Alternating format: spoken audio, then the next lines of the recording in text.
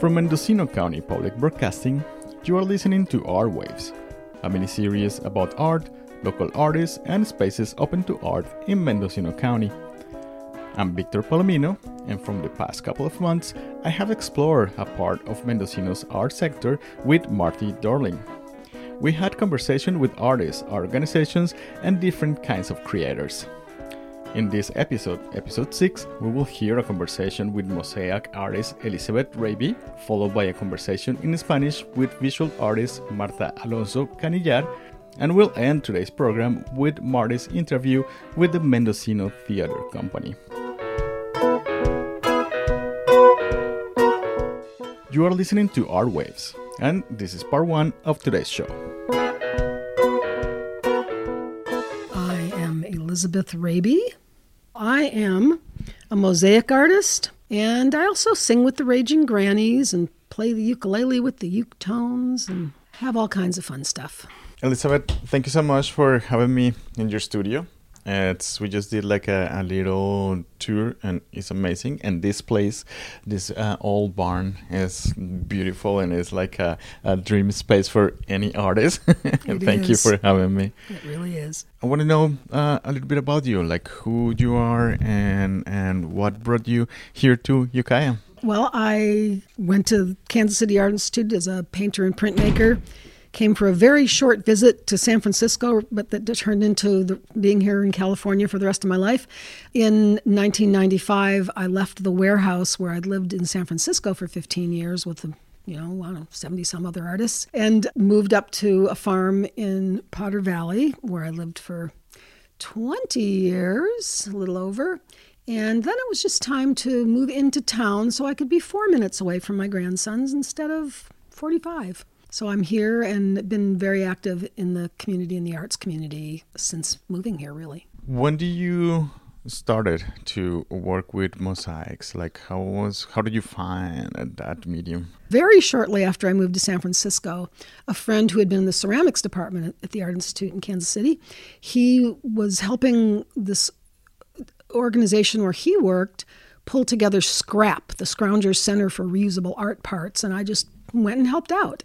And at that time, there had been a big wave of mosaics in like the 40s and 50s, and then nobody was doing them. So one of the things that SCRAP was just, so artists and art teachers could come and find things to use for materials. And so there was a lot of tile there. And I thought, wow, I am living in a house in the Haight there with about the ugliest bathroom I've ever seen. So I thought I would purdy it up, and I did a mosaic there that I thought I'd work on it for a couple of weeks. It took about a year, and since I was only 23 years old, I could climb under the toilet and under the sink without having to even remove anything. And so I did all the walls and mosaics. And then some friends, I had 2 or 3 friends who saw it and went, "Oh, can you do my bathroom? Oh, can you do my kitchen? Hey, can you come do?" So I pretty much switched to doing mosaics. I mean, I still take my watercolors with me when I travel, and I do love to do painting and stuff. But I've switched pretty much from being a painter printmaker to being a mosaic artist quite a while ago now. Through all that time, I made all of my mosaics just breaking tiles. Mm-hmm. I also gave my first lessons, mosaic lessons at Heath Ceramics in Sausalito, because I could break their tiles up all the time, all kinds of stuff. But after a while, I thought, I better replenish the supply. I've broken enough. And so I started taking some ceramics classes, which I hadn't done since high school. And so now, since then, a lot of my mosaics, not all of them, but a lot of my mosaics include some of the major pieces like faces or fish or octopus or something. I'll do in ceramic tile and then include those. When did you started to make it into like murals or make it into like a piece on their own? Well, the first person, a friend in Marin County, Ellie Simmons, who's a wonderful artist, she was the first one who said, "Yeah, come do my bathroom," and I did a picture of her as a mermaid, and I did her little daughter, and and then she does a lot of public art. So we did San Geronimo Valley Cultural Center in Marin, where she designed, the 4 walls for the kitchen, one for each season, and I did them as mosaics, but that was when I just started making tiles. So I threw in a few little, deer and things. And, and she was fine with me, renovating some of it into making it more of a collaboration rather than just, even when I transferred her watercolors into mosaics, it was a collaboration. But so that's, when I started doing, and then we did a housing project in the East Bay, again, where she just gave me some watercolors and I made them into these mosaics. So then, but since, I'd been a painter all my life, I pretty quickly started, in addition to just, to doing ones in other people's bathrooms, in kitchens, etc. I also just started I had my man and woman eating fish prints, and I made big mosaics out of them instead, or in addition, I should say. So I started that right away because, that's what I do. It was an easy transition. Yes, it really was. So what's your process now? Do you just start with a sketch of what you want to do on paper and then you transfer that into like the tiles you want to make, or how is your process? Usually I do a sketch of it first, especially if it's going to be, for a public piece, just really see what's happening. But a friend brought me a bunch of big broken mirrors and things recently. And so I just glued them in different pieces, just put them on some pieces of wood. Yeah. And I have 2 of those that since then I just, what do I have here? And just made one with just a bunch of fish and then threw in some shells and things. And then one with I already had this mermaid, made her flying out of the water up towards the sky, and put a little octopus down below that I had a tile of. So I didn't specifically make those for that. I just, a lot of times when I'm making specific tiles for a project, and then I have one shelf in the kiln covered with those tiles. I don't want to fire the whole thing with just one shelf. So I'll make a bunch of letters of different sizes. When did you started adding letters and writing to your pieces? Or almost always put my name on it, so having a few little letters for that. But there's a lot of stories to tell, and some of it you can obviously tell visually, but if it's only visually, then people have their own ways of interpreting it, which is fine and great and good. But sometimes there's more of a story that can be told sticking some words in there too, like some of the the ones with the kind of poetry in it. Because I have, as you saw, Armand Brent, I've done several mosaics that have his poems in it because he's such a fabulous poet. So having the letters, when I did the ones in the plaza, just it says the farmer's market, and included a phrase, the feed the hungry every week. It's just nice to have it. And a lot of times when I have students, because I do these grout camps, which is weekend workshops, and people come, and it's nice to be able to have them if they want to. Like somebody who did one recently was, after she finished the big piece she came in to do, but still had a little time, she started a small piece that was going to be, this will be like a birthday card to my dad. Mm-hmm. And so having the letters here, it just makes it easy. It's nice for people. As you started working as a mosaic artist, do you start finding influence, people that you like, or places in the world that you find inspiration? Well, Gaudi and Barcelona, I had to go there. There are some fabulous old mosaics in Israel where I went to visit people in my family and saw those there. And actually, one of my first experiences of seeing mosaics, my grandfather worked for Lincoln National Life Company, and one of his sisters lived right on the beach in Florida. And she made for him a portrait of Abraham Lincoln made entirely of shells that she found on the beach across the street from her. So I saw that, my whole life growing up, because that was hanging in his office, which is, where we'd have the rollout bed and sleep when I was visiting. That was probably my first introduction to mosaics. And I remember, making a map of Mexico in 7th grade, and just crushing all these eggshells and dyeing them blue and using that for the ocean. I grew up living at a junkyard, actually, 20 acres of old junk cars and stuff. And so my very first mosaic that I made at about 7 or 8 years old was just picking up an old Buster Brown shoebox top and picking up pieces of broken tail lights and little bits of metal and ball bearings and stuff, and I just kind of glued them in there. Mm-hmm. So so you've always been a mosaic artist, just collecting things and right. When I think it was, third grade or something, I was the first one in my class to discover that you could use the side of a crayon, and I'd start doing these little things of sunsets, and everybody in the class wanted me to draw a sunset for them. So yeah, being a visual artist has really just been a big, huge part of my life, always. Yeah. Tell me a little bit about this space. I mean, we're in a wonderful, it used to be... It was a Lucky Logger distribution warehouse. And it is right in the, between the golf course and Pomalita School in Ukiah. And it was such a surprise, when I was in the midst of moving from the farm in Potter, where I'd lived for just over 20 years, into Ukiah. And I was thinking, there was a warehouse over by Gobi Street that I think it used to be a Grange once. And I was thinking maybe I should buy that. And there's another one next to it that's kind of falling apart. And if I find a little house within a couple of miles. But then as soon as I saw this place that had this warehouse in the backyard, it's like, this is it. This is my place. And I'm very, very glad to be here. It's got plenty of room for students and big projects. And it has a feeling of creative space. Well, thanks. That's because I've been putting colorful things in it for almost 5 years now. But it feels like creation and creativity and great things happening here. Thank you.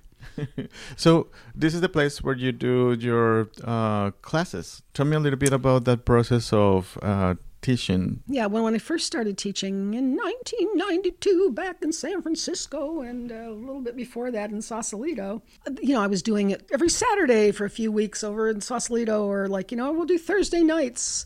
But once I moved to the farm in Potter Valley, I figured if I was doing it one of those weekly things, there are very few people who are really going to just drive out there and do that. So I made it weekend campouts pretty much, and we'd always have our Saturday lunch as a picnic at the river nearby, and it was a lot of fun. I mean, and I still do those grout camps. That's what I call them, the grout camps.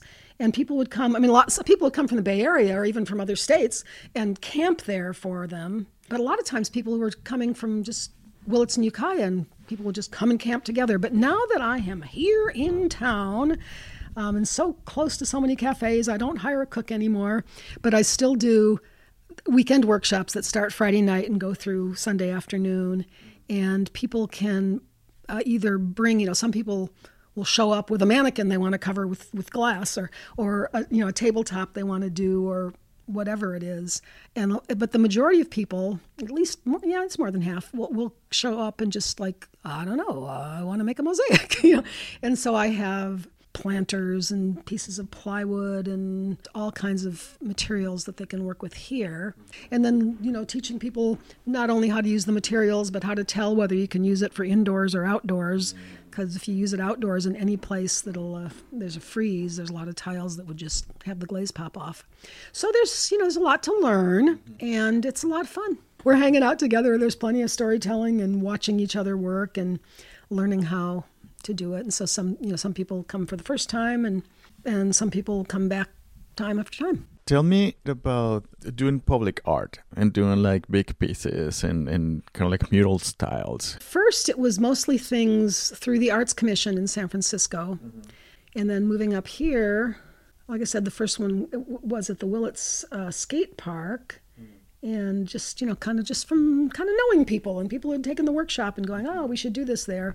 And then I've done a lot actually working with school kids at their schools through the GASP program from the Arts Council, the Get Arts in Schools program. So I've gone in and worked with the kids, and a lot of times I'll have them, depending on the amount of time and the age of the kids, sometimes I'll have them, they'll each make a tile or two.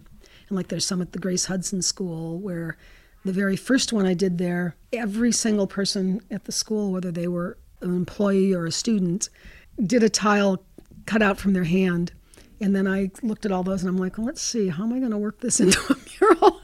And the kids worked on it with me too. But I ended up going through some of the classrooms and finding drawings they had done and incorporated a few of those to be the larger drawing. And then another one of the schools was putting in a big school bus and having pictures in it and having the kids do it. And, oh gosh, all kinds of things. At Willits High School, we've done 3 of them, one about the arts and one about sports. And Oh, and then they have a peace garden that got started there, so we did a big peace garden mural.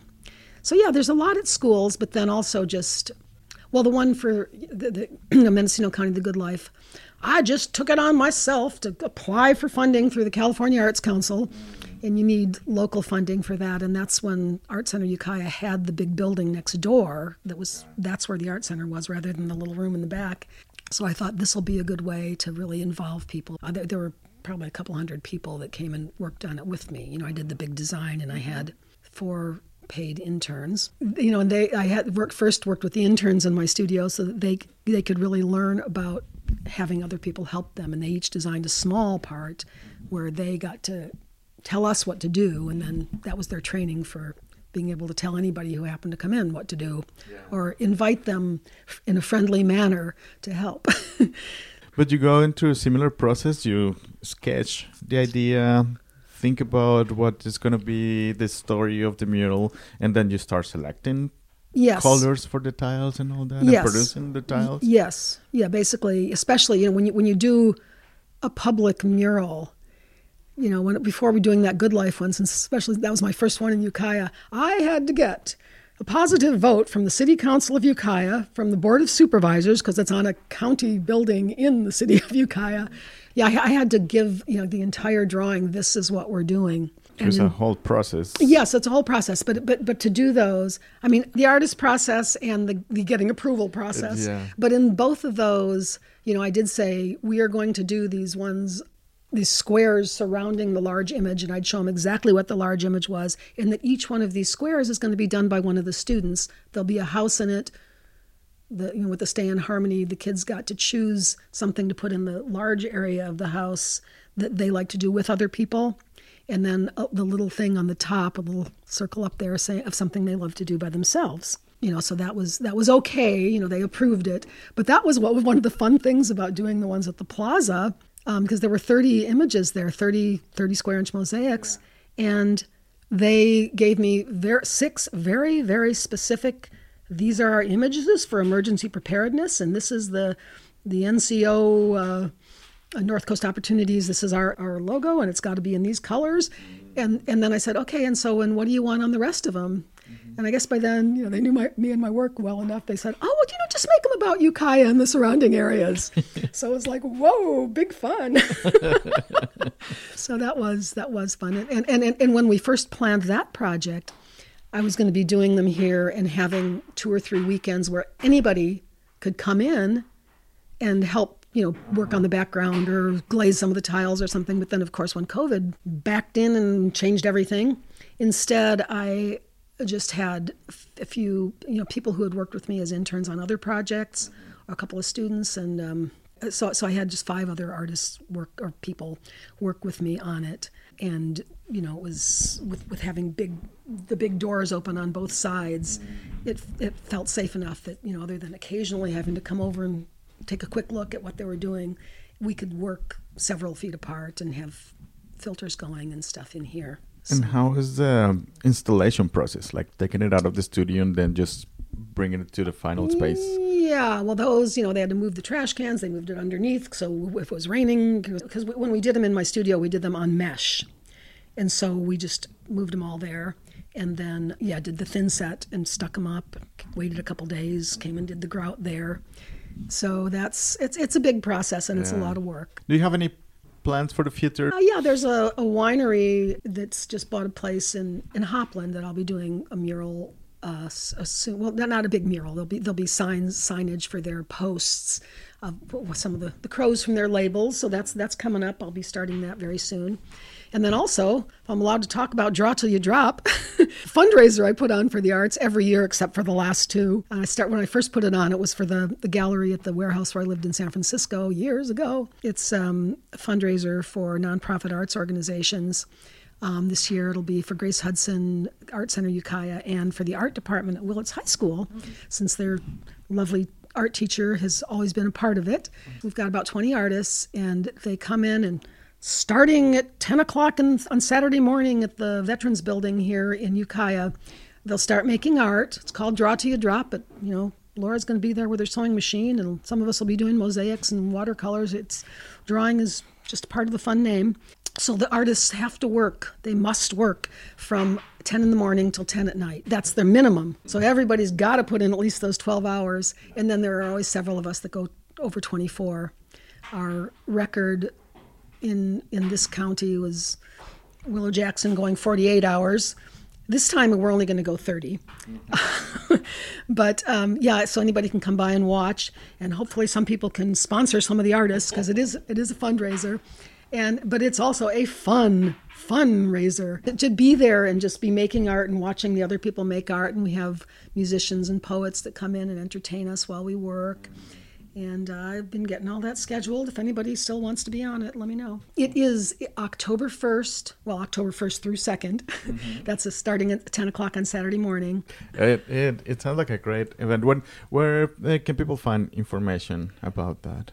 Well, at Art Center Ukiah.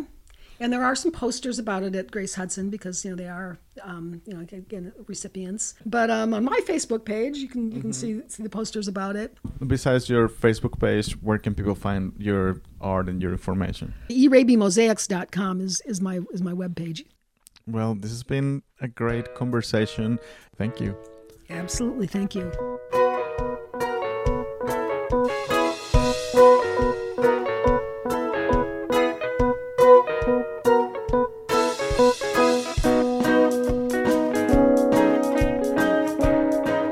Listening to Art Waves.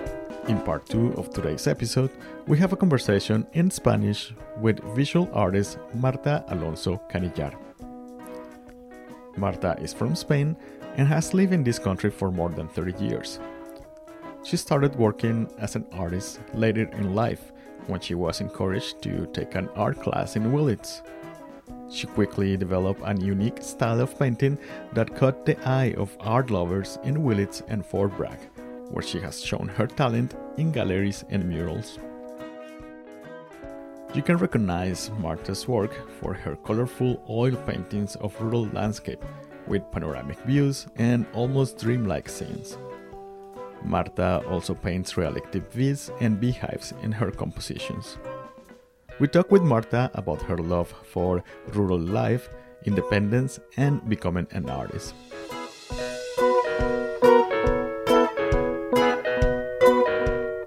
Soy Marta Alonso Canillar. Marta, ¿de dónde eres? Soy española.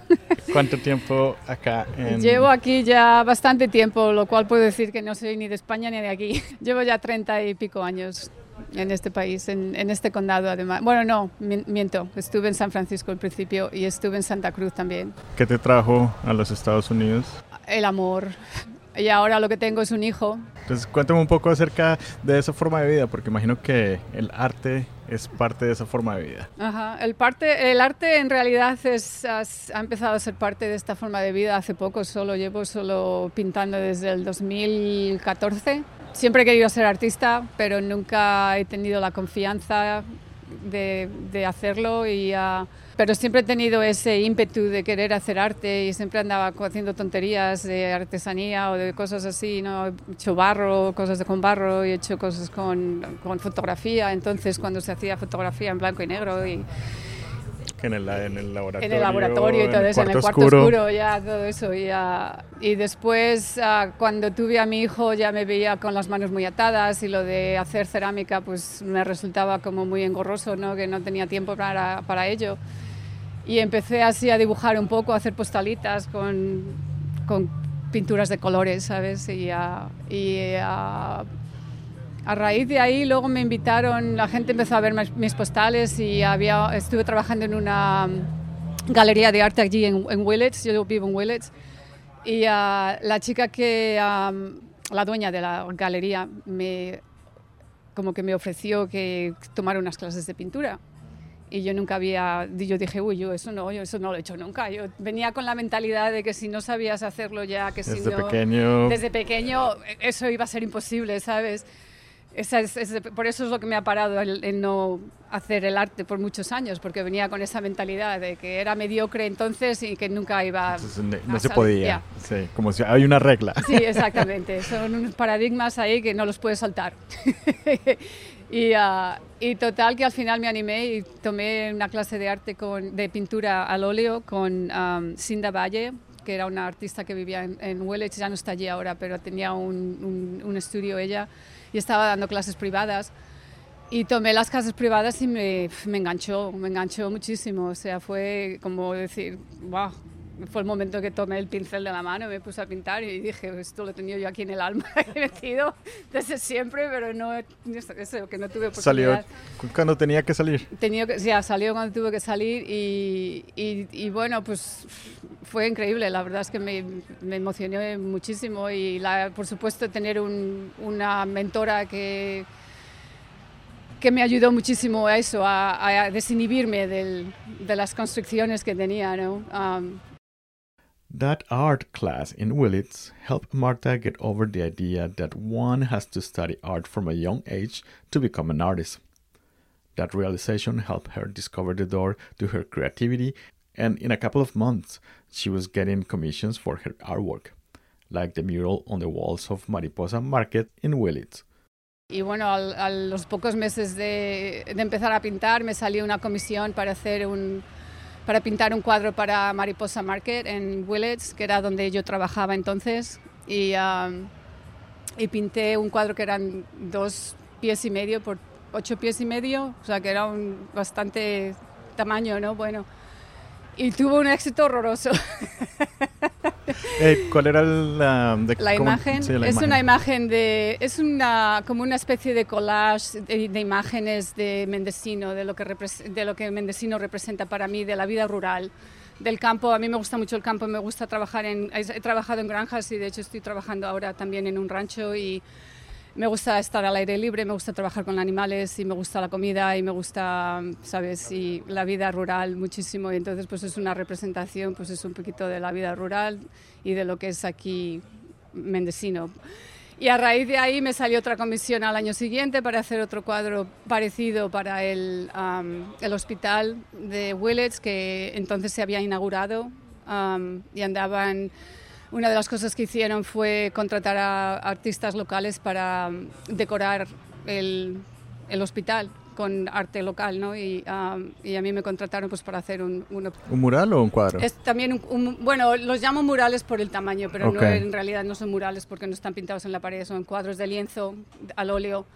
Y también este era del mismo tamaño, 2,5 pies por 8,5 pies, y está en el ala de la terapia física de allí del hospital de allá. Y luego a raíz de ahí pues me empezaron a salir otros pequeños comisiones y bueno, yo estaba súper entusiasmada pintando.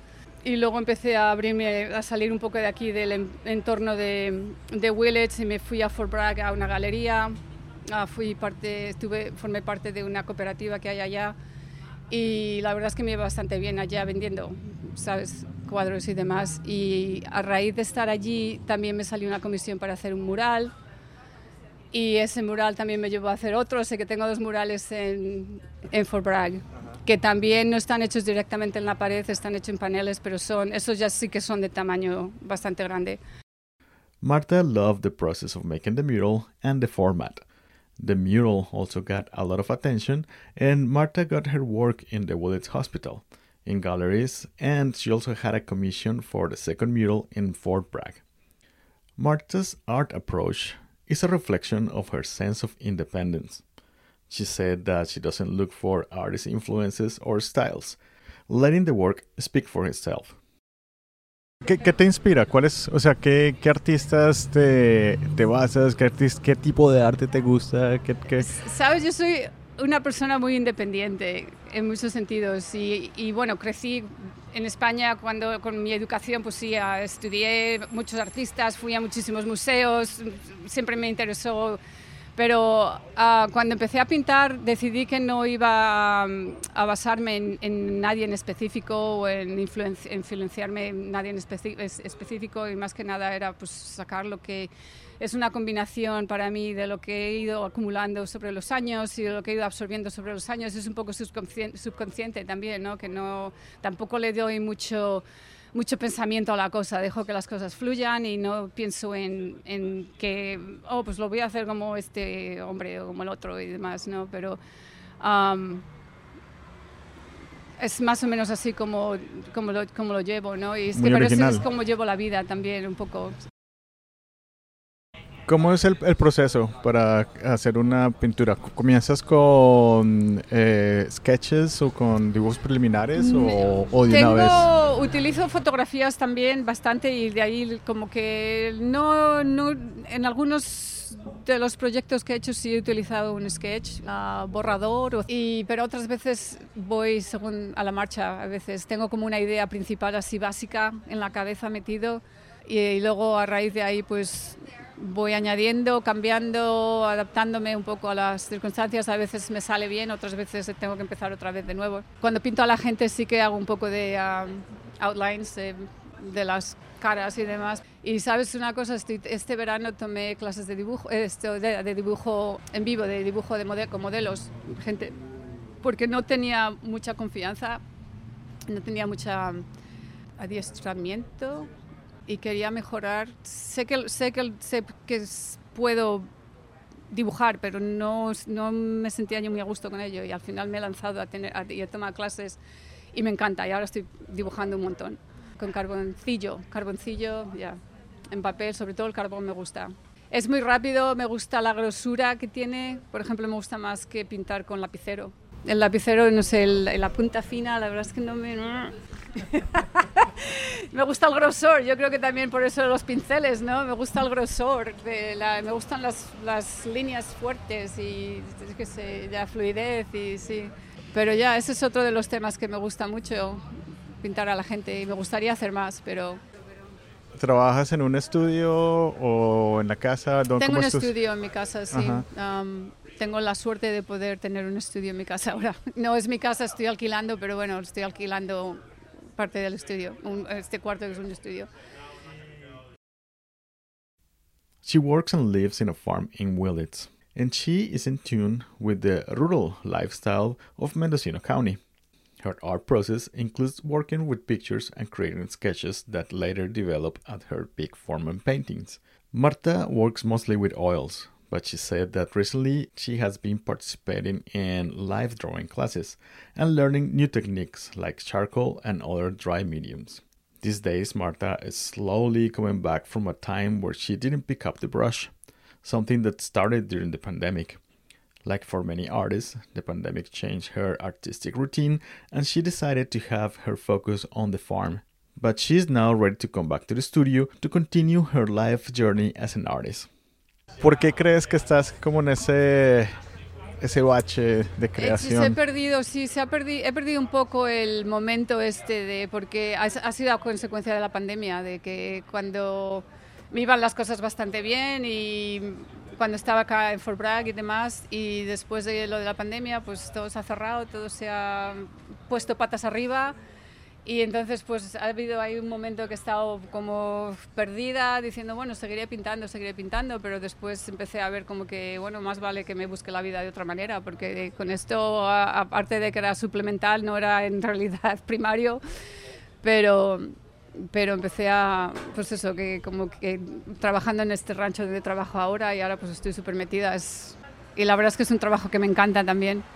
Y entonces después estamos súper ocupados y entonces estoy como que he dejado el arte un poco de lado. Pero ya te digo que este verano decidí tomar clases de dibujo, porque el dibujo pues es también muy fácil, es papel y con el carboncillo y demás, y te puedes poner en cualquier sitio a hacerlo y ya está.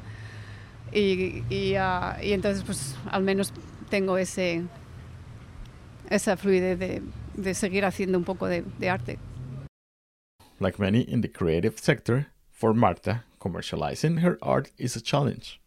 Esta es una de las partes que casi siempre cuando hablo con artistas está ese punto, esa parte de mercantil, porque todo el mundo disfruta su estudio, el estar en el estudio, trabajar, crear, hacer esa parte, pero cuando ya después se comienza a hacer el arte como un negocio, se empieza a pensar en la parte mercantil, es cuando como que el cerebro del artista... Es totalmente, o la otra parte del cerebro, y a mí cada vez me cuesta más y estoy tratando de manifestar a alguien que lo lleve, pero no me sale. ¿Tienes presencia en línea, una página de trabajo? No, y ese es otro de los temas con los que estoy luchando un poco, porque la gente, wow, te pones una página web, y la verdad es que no tengo muy poco interés. Soy un poco a la antigua también en muchas cosas, y todavía no me resulta, no me invita lo del virtual, el sistema virtual. Parte del internet y todo eso. Pero si quieres seguir haciendo arte, si quieres seguir trabajando y creando y seguir teniendo una vida artística. Sí me gustaría. Sí me gustaría que fueras parte de mi vida, desde luego. Pero yo es que los días se van y no me entero. Las horas se van, siempre he estado luchando con lo mismo. Estaba obsesionada con la idea de que voy a tener que sacar por lo menos 2 horas para pintar cada día, y se me iban las horas y no llegaba a ello, y me molestaba, ¿no? Y me molestaba mucho interiormente, emocionalmente, el no poder tener ese tiempo, y luego me empezó a molestarme bastante, y tuve que reprogramarme un poco en el cerebro y no dejarle que me obsesionara todo, y dejarlo ser como era, y bueno, y por eso estoy aquí ahora que no estoy pintando, porque al final he dicho, bueno, pues si no va a pasar, no va a pasar, y ya está. Sí, bueno, pasa con todo artista, tiene ese momento en que encuentran un bache en la creación, en el momento, pero normalmente lo que pasan cuando saltan de ese momento, encuentran otra escala de creación, y el proceso es diferente, de pronto la inspiración es diferente, de pronto eso es lo que está pasando, está incubándose ahí un momento en que vas a volver a tomar el pincel y va a salir algo completamente nuevo. No, es interesante, porque de hecho estaba pensando en eso hoy un poquito, de decir, bueno, al fin y al cabo yo creo que está aquí algo, porque está empezando a hurgarme, ¿no? El gusanillo otra vez. Y más que nada, ¿sabes qué pasa? Que es que en estos 2 meses la gente me ha contactado porque quieren que venda mis reproducciones en sus tiendas. Y he tenido 3 o 4 invitaciones en el último mes y medio, así. Y digo, ya es muy difícil tratar de equilibrar los dos lados, ¿no? ¿Has mostrado tu trabajo en España?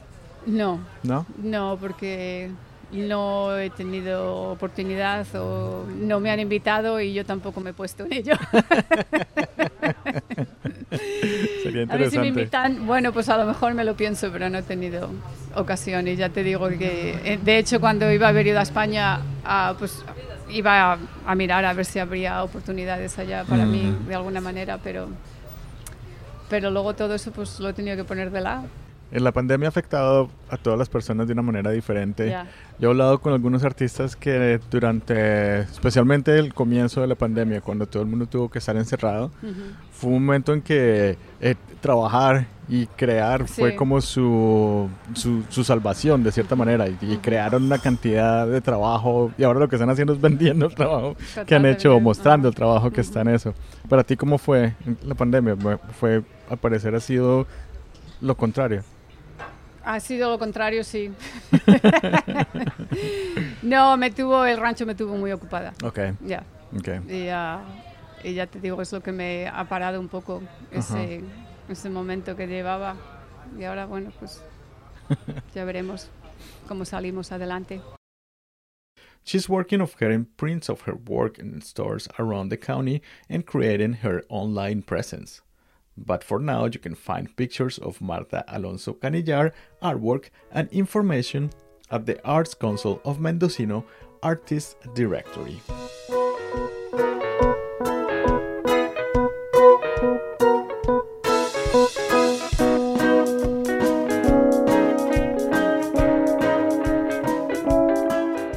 This is Art Waves on KCYX. In part 3, Marty Darling visited the Mendocino Theater Company.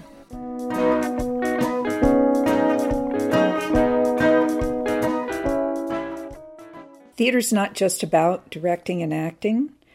It's about the whole experience of theater. I'm just as happy working on a set, painting, or designing. I do some designing of my own sets, or drawing something, as I am directing a play. To me, the whole thing the whole experience of it is what's important and what makes me happy. It's not just one aspect of it. And I think that's one of the reasons that I ended up in a job like this, because I really believe that all of the different areas of theater feed into this common human experience, which is very special and very healing.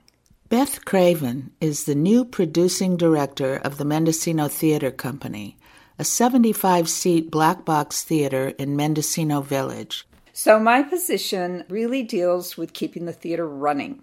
I am, of course, involved in the artistic side of it because I have to know everything that's going on in the theater. And, you know, people listen to my opinions on artistic things, but I don't make the choices on what plays to do. I don't make the choices on the directors. What I do is once all of that is in place, I make sure there's staff, you know, for all of that people are doing their jobs. I write the contracts and volunteer agreements for the people who work here. I'm also heavily involved in marketing and publicity. And high on the list of things that I was hired to do was work on fundraising and to look at ways the theater can expand its outreach to the community. We are about to launch a new education program, which will be more expansive and hopefully include a lot more people. So my plate's very full, very full. What would the education part of it entail?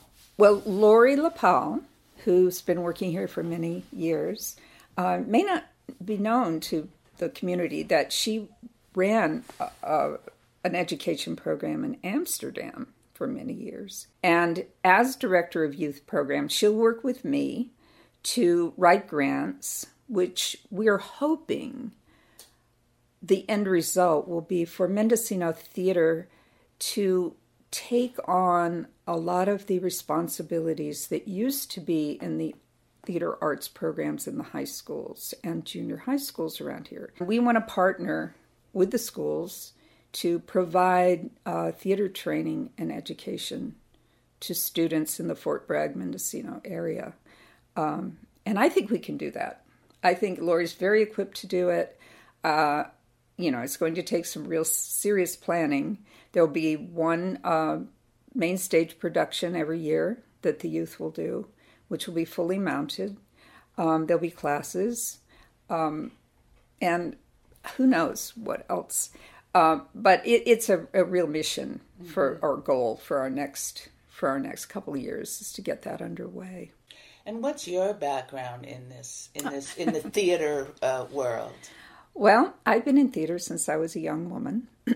I have my master's degree from the University of Tennessee, theater, and I have run now 4 theater companies in my life. I've also been a professor. I was a professor of theater at the Theater Arts Department at the Sonoma State University, and then I left that position in 1995 and took on a position as head of the MFA program in international theater training at the University of Tennessee, where I graduated from. And I ran that for 10 years. While I was there, I was also a director. They have a professional LORT theater in residence. It's a huge university. So I was also directing for them. And it was a wonderful job. We spent a lot of time overseas, which was really fun. Anyway, then I came back here and I was executive director of 6th Street Playhouse for about 5 years during their major expansion. What's that? It's a Santa Rosa company. They have 2 theaters now that are running concurrently. They also have an education program. And then after I left that, we founded a theater in Sebastopol, Main Stage West. Small company-based theater, not much bigger than this one. In fact, they're almost exactly the same size. Serving a community, not all that different from this one, a little bit bigger, but similar. And I ran that with a couple of different managing directors for about 10 years. So that brought me up to COVID. And then now here I am. Would you say you had sort of a specialty in what you enjoyed directing or teaching? My specialty probably is in ensemble-based productions. And that can be of classic works, Shakespeare, Chekhov, classical traditional plays, which are done in a more interesting and developmental way. Or it can be new plays that are written structurally more for an ensemble cast. That's something that I've been very close to since I was a young actor in my first theater company. We created a lot of original work, and I really believe, not only as an artist, but also now as a manager in my role here at Mendocino Theater, that the best way to get anything done is with a group of people. I don't believe in top-down management at all. I don't believe in top-down directorship, although I understand that where the buck stops is with me at those moments.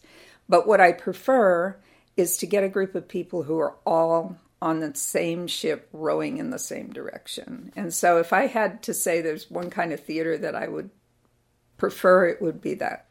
Next year's season will come together starting with the work of 3 artistic directors, Betty Abramson, Mark Friedrich, and Roxy Seven. What they do is they read a ton of plays. They discuss them. They discuss what kind of people we have here that we could cast them with, or what directors. And they come up with a slate of plays. Then that is turned over to me. And I work with our board financial committee to create a budget for those. And so the second line of deciding what plays will be is when we cost them out. And it could be that some of the plays on that slate are too expensive, or maybe we can't cast them. And then we go back to the artistic committee and get a second suggestion for that slot. We're doing 6 shows next year. It's a big season. I can't tell you what they are yet because it's not time, but it's very exciting. Very exciting. Yeah. What kinds of considerations do you make in regard to your space? Because you're in a 75-seat theater. The stage is nice size. We are the micro theater. It's funny, I always tell people when they say, well, it's a little theater. How could it be that much work? I go, look, Big Ben, wristwatch have the same number of moving parts. And theaters are theaters everywhere. So, of course, we can't do 30-person plays on this stage. So that's one consideration, is cast size. Another consideration in choosing plays is what we can do here technically. And that has actually been improved a great deal in the last even year and a half. There's a new lighting system in there, new sound system. So we aren't too limited when it comes to those kind of technical constraints. We do have a constraint in that we can't fly in scenery because there's no fly space, So we have to look at plays that are either unit sets or ones that can be done more adventurously, like the one that's on stage now. It's an open space with some really imaginative scenic elements. Those are all considerations that we have. Mm-hmm. Yeah. Would you ever do a musical? Yes, we would. But it would have to be a very special kind of musical. For one, it would have to be small. It would have to fit in with our mission, which is to do more adventurous and exciting kinds of theater that maybe isn't being done somewhere else. Mm-hmm. So we wouldn't compete with other people who are doing musicals here. Although, I don't know about competition. I personally think the more theater there is, the better. The final play of the 2022 season is presented as part of an effort to reach out to the Latino community. Our next show is a play called Native Gardens, and it consists of 4 actors. 2 of them are an older couple that lives in mid-Atlantic area. The other 2 are a young couple, a Latina and Latino couple, who move in next door. And so it's a very funny play, I'm happy to say, because people love comedies, with a serious undertone. They have a dispute about their fence, which becomes the kind of border dispute between the 2. We just finished casting that. A local actress, Maria Ramos, will play the role of Tanya.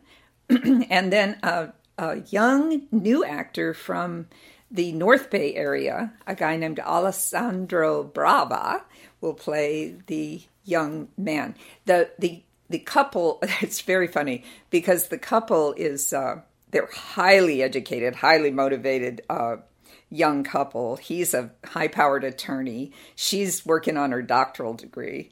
And the couple next door are just, kind of normal people who like gardening and, and they don't want their yard imposed on in any way. So, it's a fun play. And in doing this, we've also connected with people in the Latinx community. We're going to have a cultural consultant on board. And I think it's hopefully going to bring in new people into the theater. We're really reaching out this time and in the future, to make that. It's a primary goal of this theater to, recognize underrepresented groups on our main stage and to bring those communities together in the theater, which is a great place to bring people together. What brought you to theater? Do you remember your first experiences in love with it and why you're still doing it? I do. I remember them absolutely. When I was a young person in junior high school, there were some difficult things going on in my life, in my family life. And I got a chance to work on a play. I was working on a play called Angel Street, an adaptation of Gaslight, or Gaslight's an adaptation of it. And I remember walking into the theater space and feeling like that was a safe place for me. It was a safe place for me to have fun and be with people that I really liked, but it was also a safe place to explore feelings that I was having. And I believe that first touch of theater changed my life. And I think that's why I'm still doing it.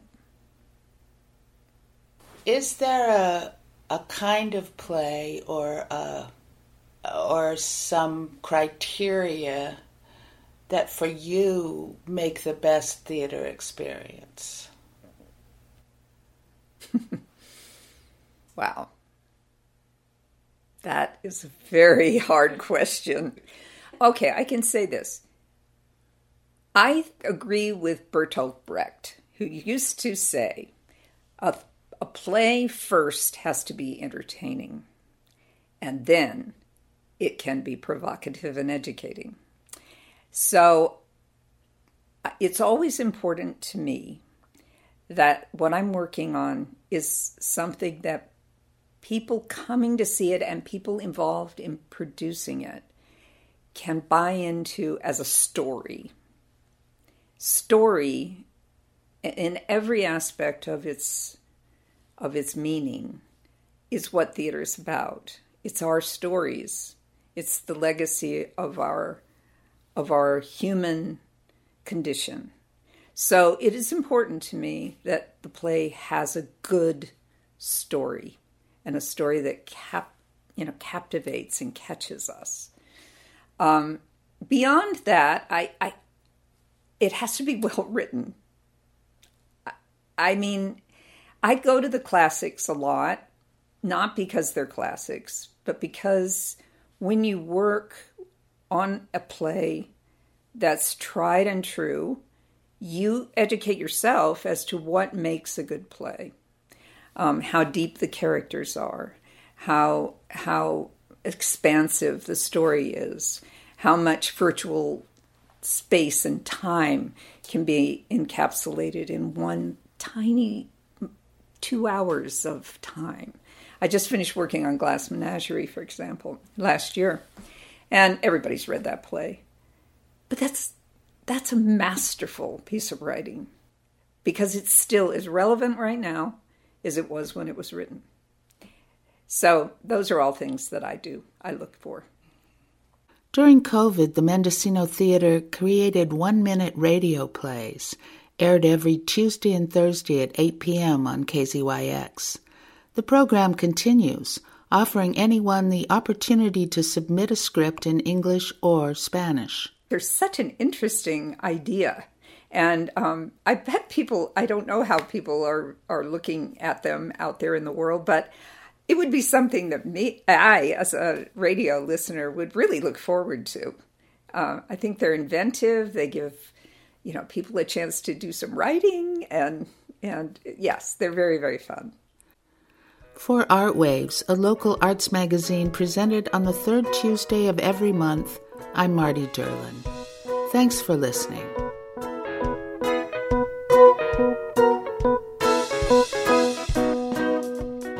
You are listening to Art Waves. I'm Victor Palomino, and this is the last of the bi-weekly broadcasts of the art sector in Mendocino County. Starting in October, Art Waves will be on the air once a month. Marty Derling and I will continue our explanation of art, artists, and all the creative sectors of Mendocino County. Thanks for listening to Art Waves. We'll be back in October with more art stories here in KZYX, Mendocino County Public Broadcasting.